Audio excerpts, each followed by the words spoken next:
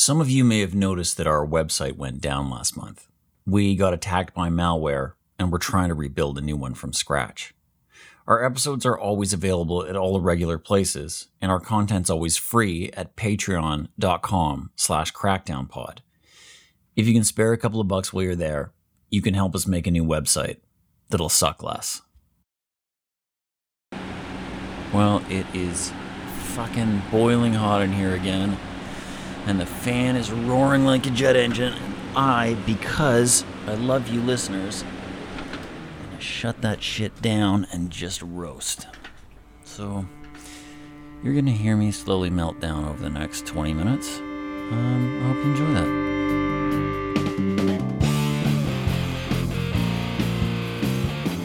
I'm Garth Mullins. This is Crackdown.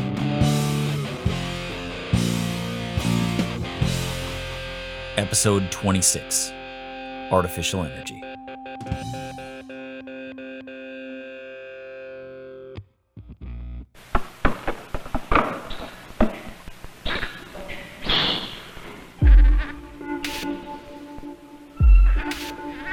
On last month's show, we looked at the history of the brain disease model of addiction.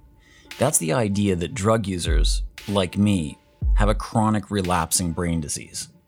The reward system in our brains is wired wrong, and that's why we always want to get high. It's expressed in the form of compulsive behavior, but it's a brain disease. It's a disease of the brain. Prolonged drug use changes the brain in fundamental and long-lasting ways, and that matters not because it's interesting, but because it tells you why you can't just cut it out. Over the years, I started to suspect that this was bullshit. I started to wonder if maybe it wasn't my brain that was fucked. Maybe it's the world that's fucked. Maybe it's something about the way society is organized. So, on today's show, I want to talk about a different model of addiction. Apparently, academics have a name for this, the social adaptation model of addiction. This is the idea that people take drugs because they're useful, that there's something about the world, not us, that makes drugs more appealing, rational, and sometimes even necessary. This is true for lots of different drugs, but on today's show, I want to look specifically at crystal meth.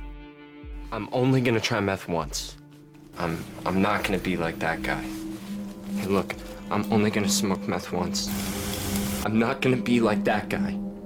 Look, I'm just gonna shoot up just once. All right, I'm not gonna be like that guy. I'm not gonna be like that guy. Despite nasty drug war propaganda like this, meth use has increased massively in North America over the past decade. In Vancouver, we call meth side, or sometimes jib. You can smoke it or shoot it or snort it. Either way, crystal meth speeds you up. It makes you feel alert when you're exhausted, or attentive when you're bored. Meth can help you push your body forward when you really should be asleep. For that reason, crystal meth is especially useful if you gotta grind to get by. It's especially useful to people like Sean Dope.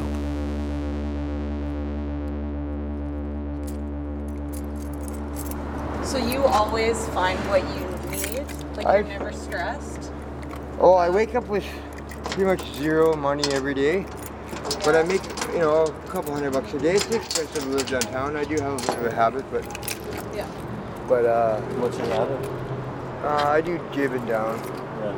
And now with the fentanyl, it's like you need it like every couple hours, for Christ's sake. It's horrible. Crackdown producer Alex DeBoer and I met Sean Dope on a warm June night. Sean's a tall guy in his late 40s.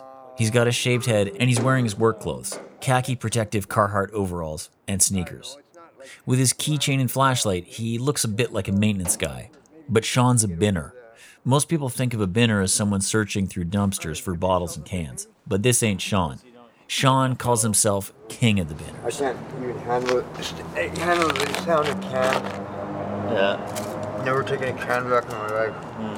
Not that I'm too cool for it, but yeah, I am. Sean's after big ticket items. He walks or bikes through Vancouver's back alleys twice a day, focusing mostly on the city's affluent areas. He's confident we're going to score big tonight, and he's eager to show us the ropes. But he cautions that some of his tricks are proprietary. Yeah, And where are we going today? We're just doing a little route downtown. Well, I don't like to tell. Don't give it away. Because it's kind of a trade secret, in these little spots I have. So, like, I would just say we're kind of walking in an alley behind some businesses. We're walking randomly downtown, yeah. Yeah. And we're going to go see what the fat cats are throwing away. Excellent. The truth is, we're not walking randomly at all. This route is part of what Sean calls his algorithm, a methodical and time-tested strategy to find the best garbage in town. Over the years, I've written down where and when things are there, in a little book. Right. And then they're there at the same time every year again.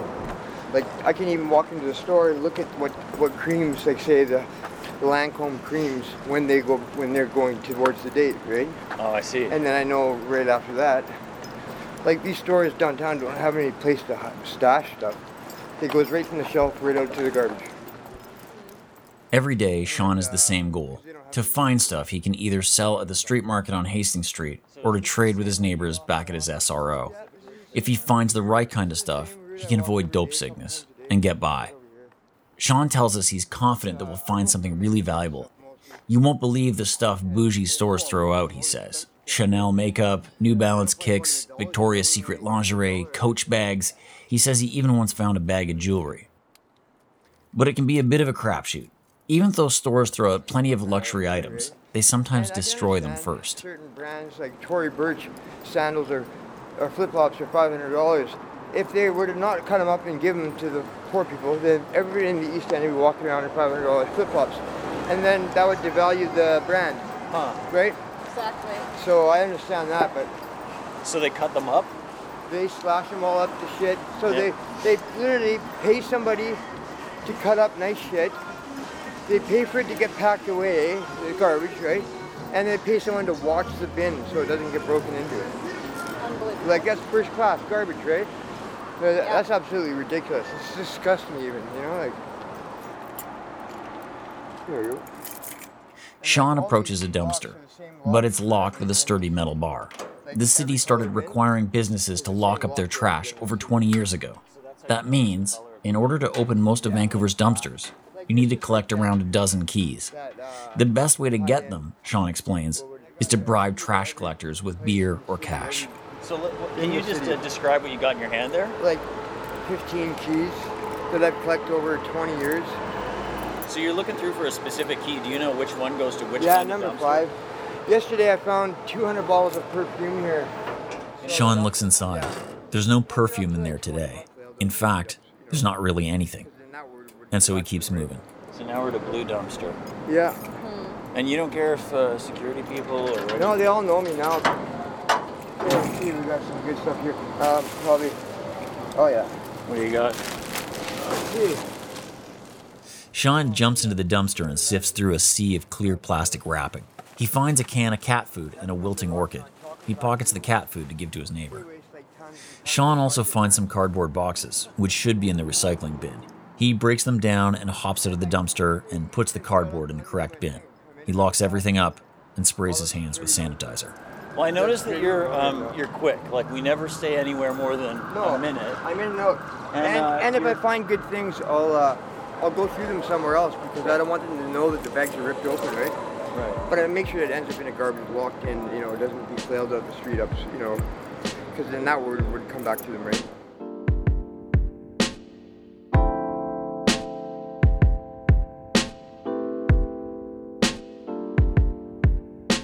Binning is really stigmatized. People who bin are constantly being watched and judged. Maybe that's why Sean keeps telling us we're about to find something really good. Or why he wants me to know that this work is environmentally beneficial, that he's saving perfectly good stuff from the landfill. I ask him about his life before all of this, how he wound up binning in the first place. He tells me he grew up with his parents in the suburbs. My parents were having a rough marriage or whatever, and I was always in shit. I was a scapegoat for everything in my family.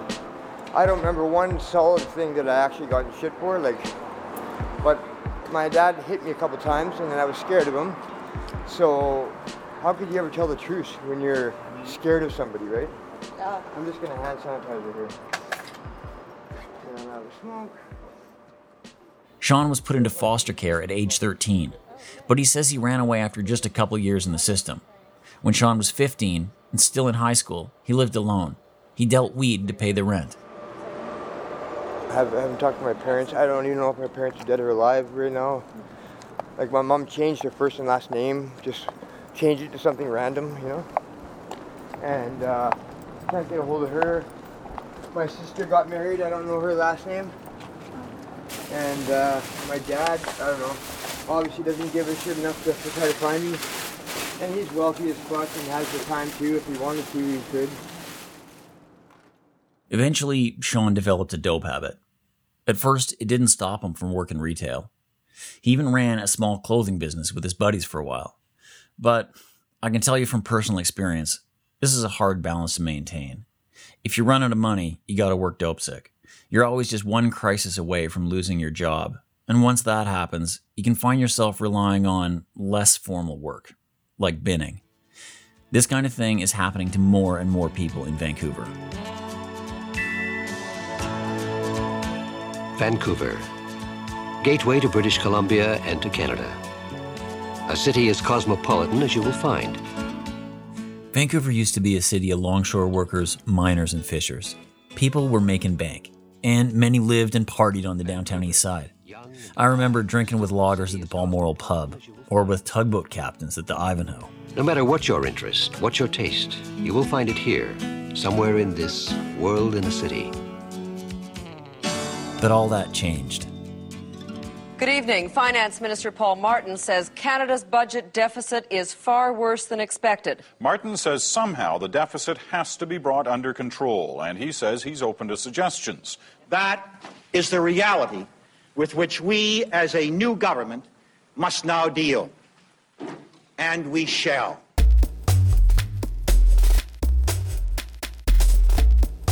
In the 90s, Canada's federal Liberal Party made sweeping cuts that would have made Reagan and Thatcher proud. And that was just the start.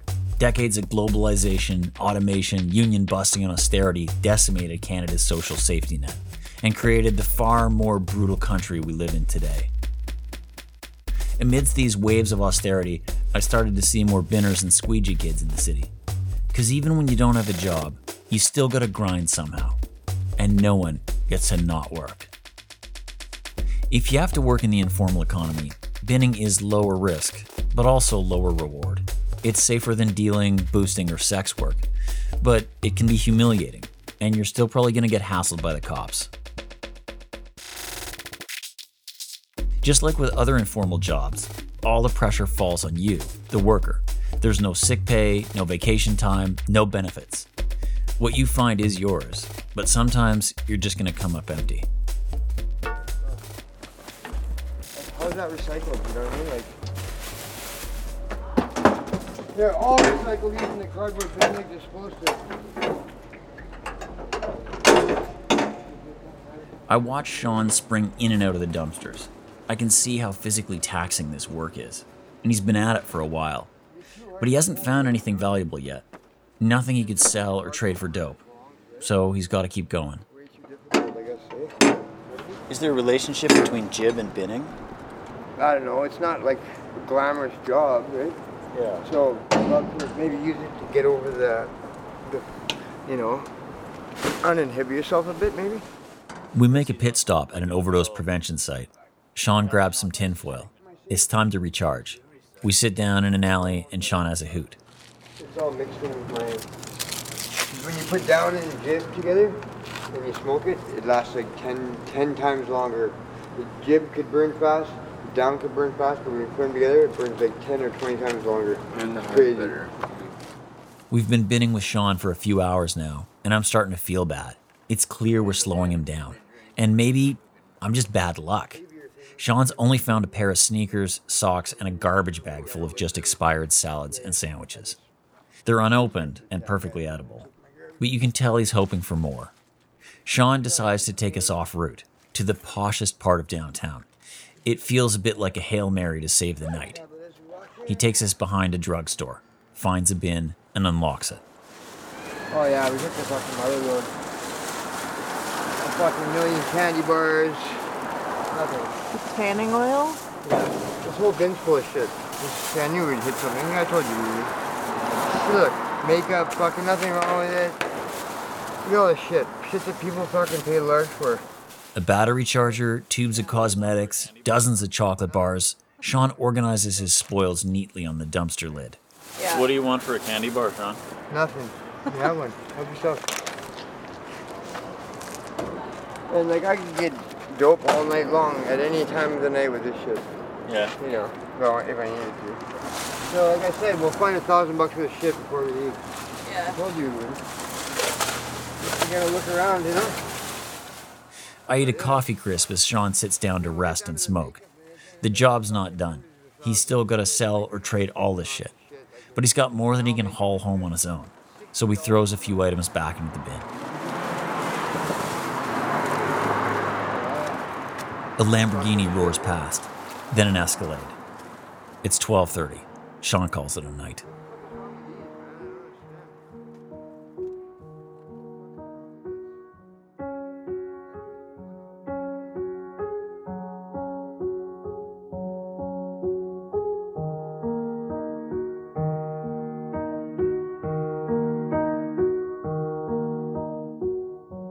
And this is Vancouver, a city baking yet again tonight in a record-smashing heat wave, one that's being called not just historic, but dangerous. A heat dome has set up over British Columbia, fueled by a ridge of high pressure, trapping intense heat beneath it. On Sunday, BC shattered 60 heat records. 719 people died suddenly. The wait time for an ambulance, hours. Paramedics overworked. A catastrophic fire that has virtually obliterated the village of Lytton, BC, the same community that earlier this week set an all-time heat record in this country. About 1,000 people fled the town and nearby reserves when the order came into effect Wednesday at 6 p.m. A couple of weeks ago, I was overheated and everything felt ominous. I met Crackdown senior producer Sam Fenn in a park to try to cool down and shake off this feeling of doom. Okay, I'm going to sit closer. I'm just going to get my bearings. I think we should just drink some beer for a minute. I agree. Do you know what is the temperature? It feels like it's cooler now. Yesterday and Monday, it was up like setting records for Vancouver, I think. You know, into the mid and high 30s, feeling like 40 something with the Humidex. So it was hotter. It was hotter in Vancouver than in Miami, apparently, during this heat wave.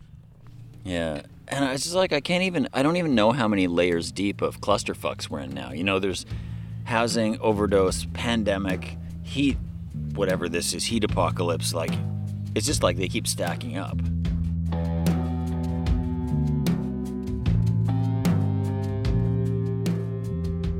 You know, I think the first time I really started to understand how people are using stimulants in the context of this show, like, you know, people use for fun, obviously, all the time, but people also use to just stay alert and stay plugged in on the job. And it was when I was in the Tenderloin in San Francisco a long time ago. What age are you? Like, and how did you, like, what brought you to San Francisco? Like, I don't know this story at all. I was 19. I was just like, I don't know what brings anybody anywhere. I was just washing around, you know, like blew up and down the I-5 when it was easier to get across the border, you know, on coastal cities. You know, punk kids maybe playing in bands, but also like kids who were dope fiends and doing sex work and just, you know, in different states of like fucked upness and alienation. California was full of all these earthquake damaged buildings, so we squatted them. Yeah, I don't know. It was good times. You know, this was there was a really great punk scene in Berkeley out of this place called the Gilman Street Project. Bands like Jawbreaker and well, I guess most famously Green Day, but also Operation Ivy and Rancid, and yeah, like a lot of good bands came out of there. And they had a really good scene, like a very grassroots, kind of political, intentional scene. And I was a volunteer at that place. You named a bunch of bands there, but I think the one that you named that I, just knowing you, I think you connect to the most there is Operation Ivy, right? Yeah, yeah. Can you tell? Okay, so what is that? Is that ska? What is that? I think Jawbreaker is probably one of my favorite bands. Is that like shoegaze? I mean, not really. It's just punk.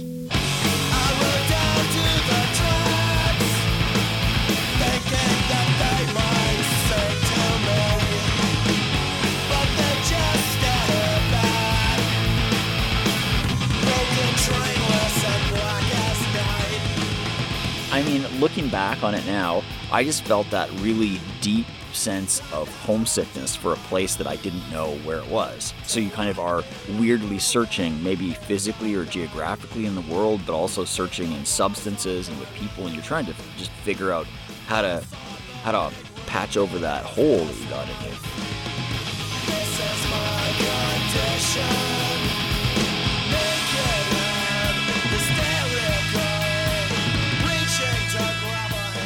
Anyway, so you're hanging out in and around Berkeley and the Tenderloin and that kind of thing, right? And what are you doing? What are you doing to make money and stuff at this time?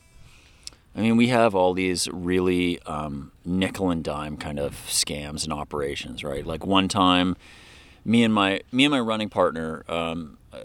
We squatted this warehouse, and it was full of a shipping container of wicker turtle baskets and rug beaters, like little baskets that looked like a turtle. Thousands, just the endless thousands of these things. And so we would take them out on the street and try to sell them. Like you could get a matched set of both of these useless things for $1. And we would have to ask 200 people to get one person to stop, and it was super inefficient. So we take a pile of these things out in the morning, and eventually we just get sick of it and abandon them. So we abandoned piles of like wicker turtle baskets and rug beaters around the city of San Francisco. Yeah. And sometimes we would go to Fisherman's Wharf where the tourists were, and we were both pretty punk rock, so people were shocked by that shit back then. It wasn't quite a cliche yet, kind of on the way. So there'd be people from the Midwest who wanted to, have their picture taken with these weirdo-looking people, and we would ask them for a few bucks for that. And that was another extremely slow way to make money. So like you were like Spider-Man in Times Square or something. Yeah. So I mean, we did professionalize the operation. Because we got a few more people, and then we got other kids to go like shake people down for the money. Say, hey, I saw you taking a picture. You want to donate to the cause, and so. It was slow and painful and a little humiliating, but yeah. Let's just say those are the fun ones that I can make a nice little anecdote about. But there's other ones too that are kind of darker, and I'll probably tell you about them later, like different episodes or something like that. But I mean, you can see in some of the things you got to do for money that need to stay awake and stay alert and use stimulants. Okay, so as you're running these schemes. You're 19, you and your running mate, your buddy, right? You're 19, and there's somebody a little bit older who's in the scene, basically? Yeah, this guy, we'll just call him Prince. He was quite well known, really like outspoken, gregarious guy. He was always on the corner of Polk and O'Farrell in the Tenderloin, and it was kind of his corner. He worked the block there. He was. He was like pretty much in charge of the place, and so he showed people the ropes around there. If you were to walk by Prince on any given day, like what would he have looked like? Like what was his vibe? So he's like king of the hustlers, right? So he's working the sex trade, and he's standing on the corner. Maybe he's got a shirt open, or if it's warm, no shirt. And he's got like long, like flowing blonde brown locks going down. And he's just, he's smoking like he's in a movie. He's leaning against the wall or the trash can or something like that. Every time you look across the street, he's not like bending down and tying his shoe or looking for something on the ground. He's like in a perfectly posed position. And he's, showing people, look, I'm working here, And kind of like, and charismatic and like good looking too, right? Like that's the vibe. Yeah, he's a gorgeous guy. He's a beautiful looking guy. And the way that you describe him, he seems like he knows what he's doing. Like maybe you guys are 19, maybe a little newer at shit, and this is like a guy who can tell you, look, I've been around, this is how it goes. Yeah, he's very confident. He's just like self-possessed and confident. So tell me about what kind of drugs Prince would use. So, like a lot of people on Polk Street, he was just a stimulant-fueled motherfucker. Like, he was just constantly you know, he'd be in these poses, but never very long. You know, he'd always be flicking between his favorite, like leaning on the garbage can or being against the wall or talking some line of bullshit to somebody who's walking down the street or whatever. You know, he was very, like, you could get tired just watching that. So yeah, he was like just 24/7 like that.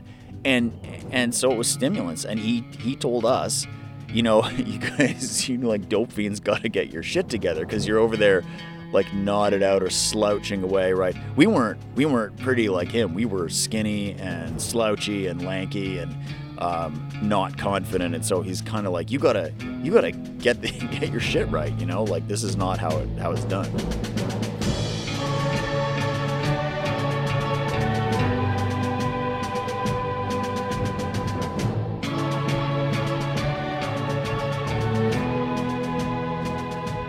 What do you think Prince's like influence on you was at this time? Well, he's a competent guy. Oh wait, sorry. As you answer, could we maybe drink the other beer? So talk to me about the ways. First, maybe we'll start with the ways in which using Side like did work for you at this time, and you're like, well, what could it help with? Well, you know, we were squatting earthquake-damaged buildings, but the police hated this, and they were chucking us out all the time. So sometimes you would be just out in the middle of the night, and you'd just be, like, with your stuff. And you'd be, like, didn't have anywhere to go, and that would be an obvious thing to do. You just stay up. It's like there are days where it just enabled the work to get done, you know? Like, people don't realize, but just having a dope habit is a huge fucking job. You know, like where you have a stable connection, that's good, but you sometimes have to go and find the dope. It can be sometimes elusive, particularly when police are really cracking down on people. You have to get the money up for the dope. When all the equipment is illegal, you have to go get the equipment, find the equipment somewhere, you know. So it is a 24/7 job to do that. And so, yeah, sometimes you use that to do the actual job. Like I found sometimes I had used crystal meth to just like do the main job of getting the heroin, you know. I know it sounds kind of ridiculous and counterintuitive, but I think a bunch of people do that. I think a lot of people have done that. Talk to me about, give me an example of what didn't work, like a day where the stimulants didn't work for you back then. Yeah, that's a much stronger feeling for me, for sure. I mean, so after being awake for several days on stimulants, I went back. I was just like feeling so fucked up. I went back to the squat, and I just had this terrible paranoia. Like, I just thought, oh fuck, we're gonna get raided by the cops, because you do sometimes, as a drug user, get raided by the cops or a squatter. But I went to the second floor. You know, me and my running partner had our sleeping bags kind of in the middle of the living room on the first floor. There was this really saggy-ass old piano in the corner, you know, like it was kind of like buckling. And so I went upstairs, and I was just like looking out the windows into the street. And as night fell, I was convinced that there was going to be this raid on the house, you know, and it was going to involve like police all pulling up at the same time in cop cars and radioing to each other and helicopters and searchlights and all the shit you see from the movies. I really thought that was happening. So every time I heard something on the street, like someone's screen door, a little chain metal fence, you know, shutting or something down the block, I was like, oh, that's it, you know. And then I'd tell myself, I'd be like, no, you're just one loser in an abandoned building. No one's organizing a raid for you. And I would be like, that's right, of course. And then I would forget, and I'd get convinced again. I just couldn't even hold the reality that this really was not likely to happen for more than a few seconds. 532, you're assigned to a vandalism case in Athens. Did you copy that 505?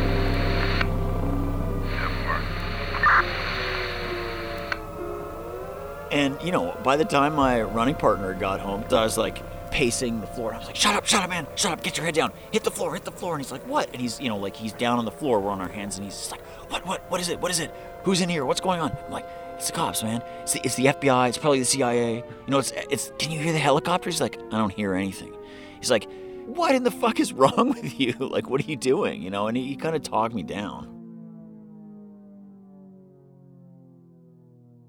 If the whole world's a machine, you know, a machine like producing products or producing whatever, if the whole world's a machine and it keeps speeding up production as the years go by, then we have to, like, we either fall off the assembly line or we have to somehow keep up.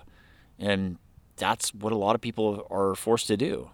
And the assembly line is everywhere, right? Because when you look at Sean Dope, he's part of an assembly line that extends all over the world. It starts in the Pacific Rim with consumer products that are made in China or Taiwan or whatever, Japan. They go by container ship to the port of Vancouver, like just over there. They go into people's houses or stores and then very quickly into dumpsters. Sean gets them and he sells them just a few blocks away from where the port is. So he's part of this worldwide production chain. And as that gets leaner and meaner and those products get cheaper and they go into the dumpster quicker and all that happens faster and the dumpsters get locked up and the cops are more around in the neighborhoods, all the pressure just comes onto Sean. And so Sean or binners like Sean, it's just like, you got to keep up with that. I mean, so far we mostly talked about like side and productivity and society. But do you think that this is true, like this theory, this different theory of drug use, do you think it's true of like down as well?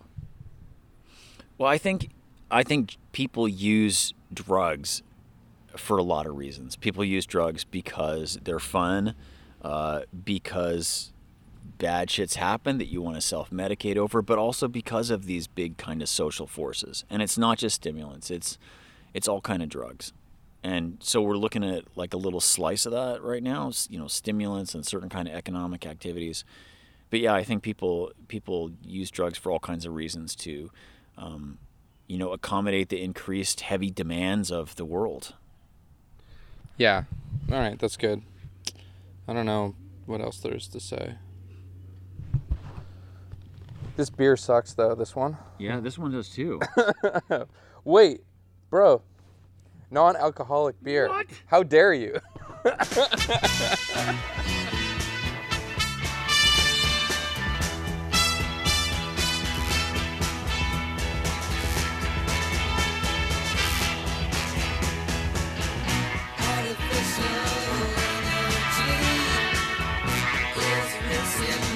These mats look for the worst for overheating, eh? Yeah. It's just you can hear the fan roaring. It's the only fan in Oh this shit, room. that's the fan. Jesus. Can you hear it? We could earlier. We could earlier though.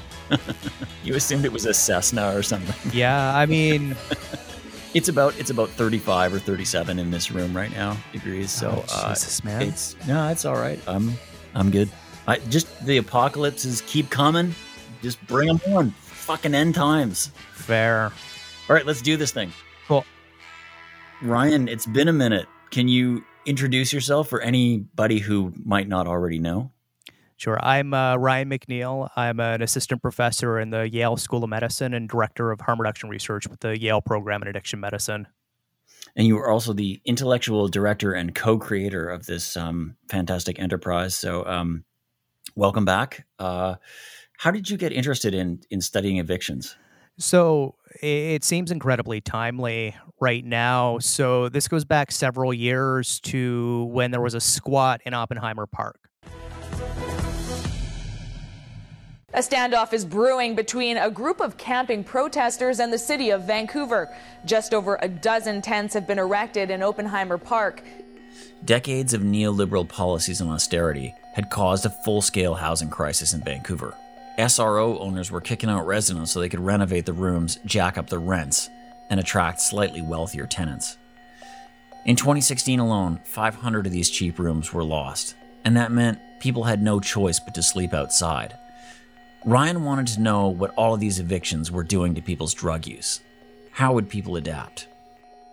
We were going out in the community to find and do interviews with people who had been evicted within the last 60 days. And so these were primarily people who had been evicted out of nonprofit and private single-room occupancy hotels in the neighborhood. Ryan and his team got 56 drug users to join the study. At first, he and his colleagues conducted what they call go-along interviews. They had participants show them around the neighborhood, telling stories about significant locations. The researchers recorded the interviews, coded them, and plugged everything into a digital mapping program. Then they followed up 6 months later. Nearly every person that we talked to as part of that study had been evicted primarily into homelessness and was then just really struggling, especially, those first few weeks to get by. If you think about it, like you're being evicted out of a 10 by 10 room, really only able to take with you what you can carry or maybe throw into a cart. And, that can be the things that tie you to family, to your past. These are your things that you want to protect. And one of those people you talked to was a pseudonym, I guess, was Miranda. Do you remember Miranda? Yeah, I do. And can you read the quote from her? For sure. So Miranda was a woman, and it is a pseudonym. Miranda's a woman who had participated in our study. She said, "You're afraid to fall asleep when you have what little personal belongings you have with you. Somebody's going to steal it. If they could take your shoes off your feet and have you not wake up, they would."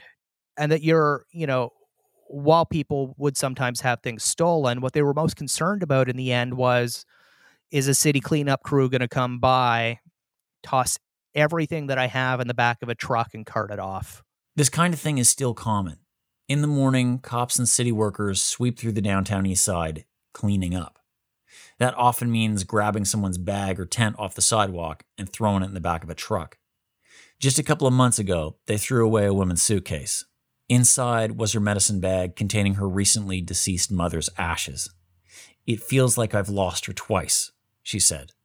A VPD spokesman brushed it off, saying the police gave fair warning. There's another quote from a participant named Robin. Could you tell me about Robin? Yeah, so Robin's one of the folks in our study who was also engaged in sex work and, primarily was someone who used opioids and, was having to use other things as well in an effort to really just try to stay alert. And so she explained, "I used a lot more when I get depressed, when I get evicted. It always feels bad, so I do a lot more binge, going to work, being stoned, and being really careless about what I'm doing, especially late at night. I'm not thinking about what I'm doing when I'm jumping in someone's car. I've had one experience from that once, so I don't want that to happen again."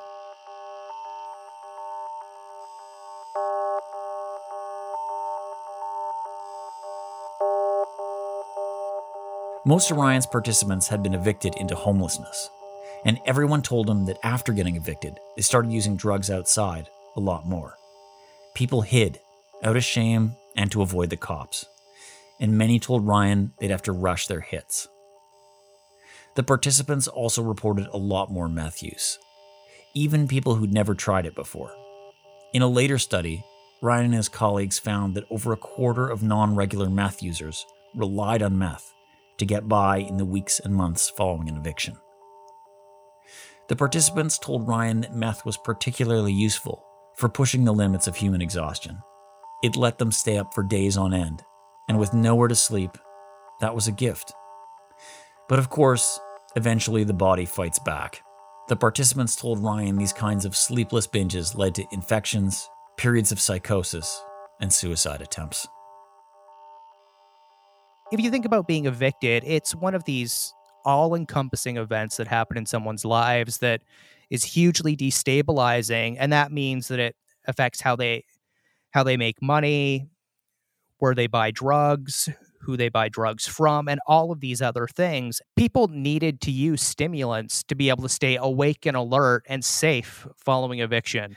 So you say that stimulant use is part of an adaptive strategy to social or structural violence, like to evictions, to cops, to cleanup, to trying to stay hyper vigilant on the job, like whether the job is sex work or binning or whatever.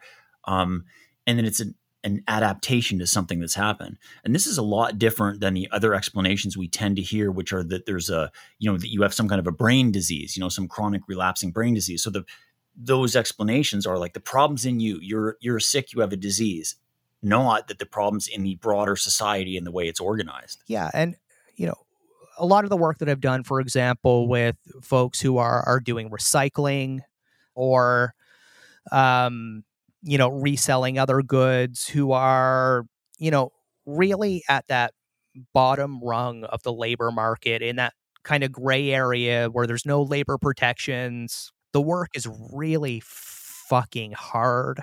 Stimulants, methamphetamine especially, come along and are something that can give a jolt of energy that can help someone get through their day and engage in the work that they need to be able to do to survive.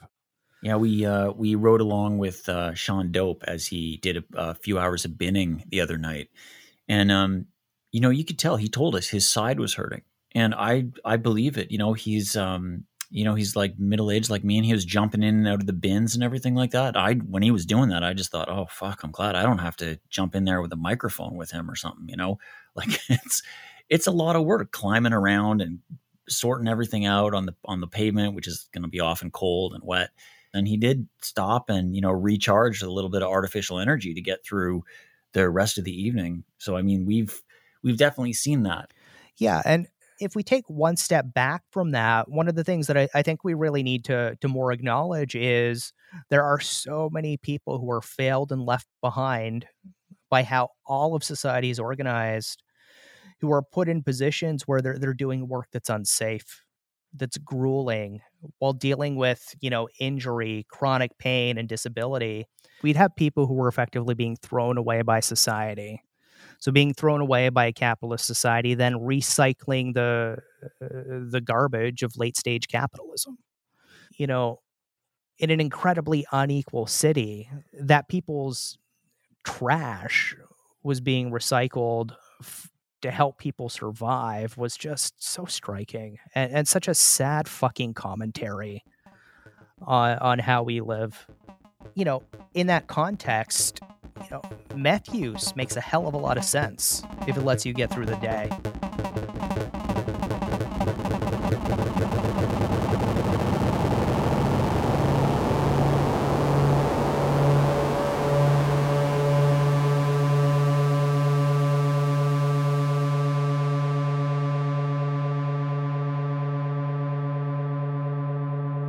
People often use drugs to adapt to brutal economic conditions.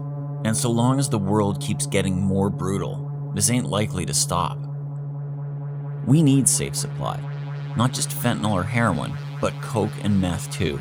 Everything's contaminated now. And the government just doesn't seem to care.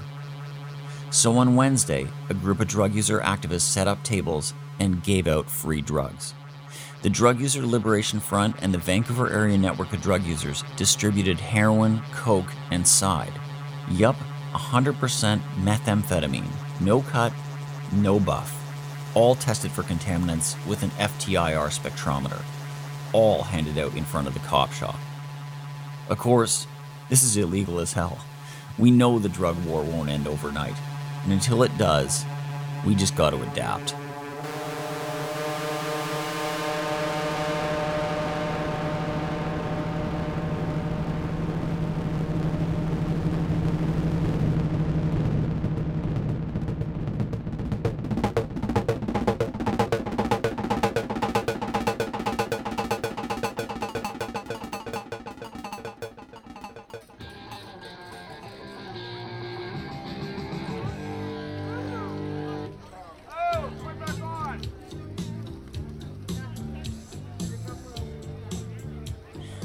Crackdown is made on the territories of the Musqueam, Squamish, and Tsleil-Waututh nations. I'm going to talk about something for a minute, so just a warning, especially if your families survive residential schools. This month, Crackdown's editorial board is thinking of all the Indigenous children who were snatched up by the RCMP and forced to live in residential schools. These were really prison camps run by religious fundamentalists contracted by the Canadian state. Many of these children never came home. Many were buried in unmarked graves, over 1,000 of which have been found recently on the sites of former residential schools. And there will be more. I think about my niece and nephews. Their Mushum was abducted to a residential school in Manitoba. He was a Red Road East Van legend. But residential school trauma transmits down the generations like electricity. This is no dark chapter of Canadian history like politicians say. It's the whole fucking book, right up to the present page. And there is a direct line from residential schools to the overrepresentation of Indigenous people in coroners' overdose death stats. There's a 24-hour residential school crisis line at 1-866-925-4419.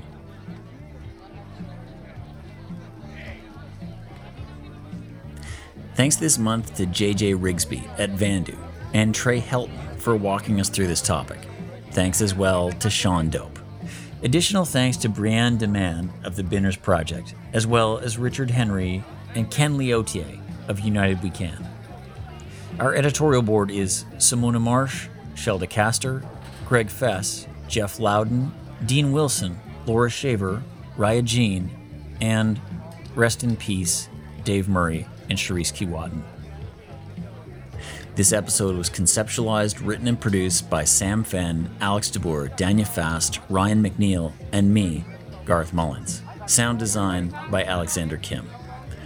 Original score was written and performed by me, James Ash, Sam Fenn, and Kai Paulson. Stay safe and keep six.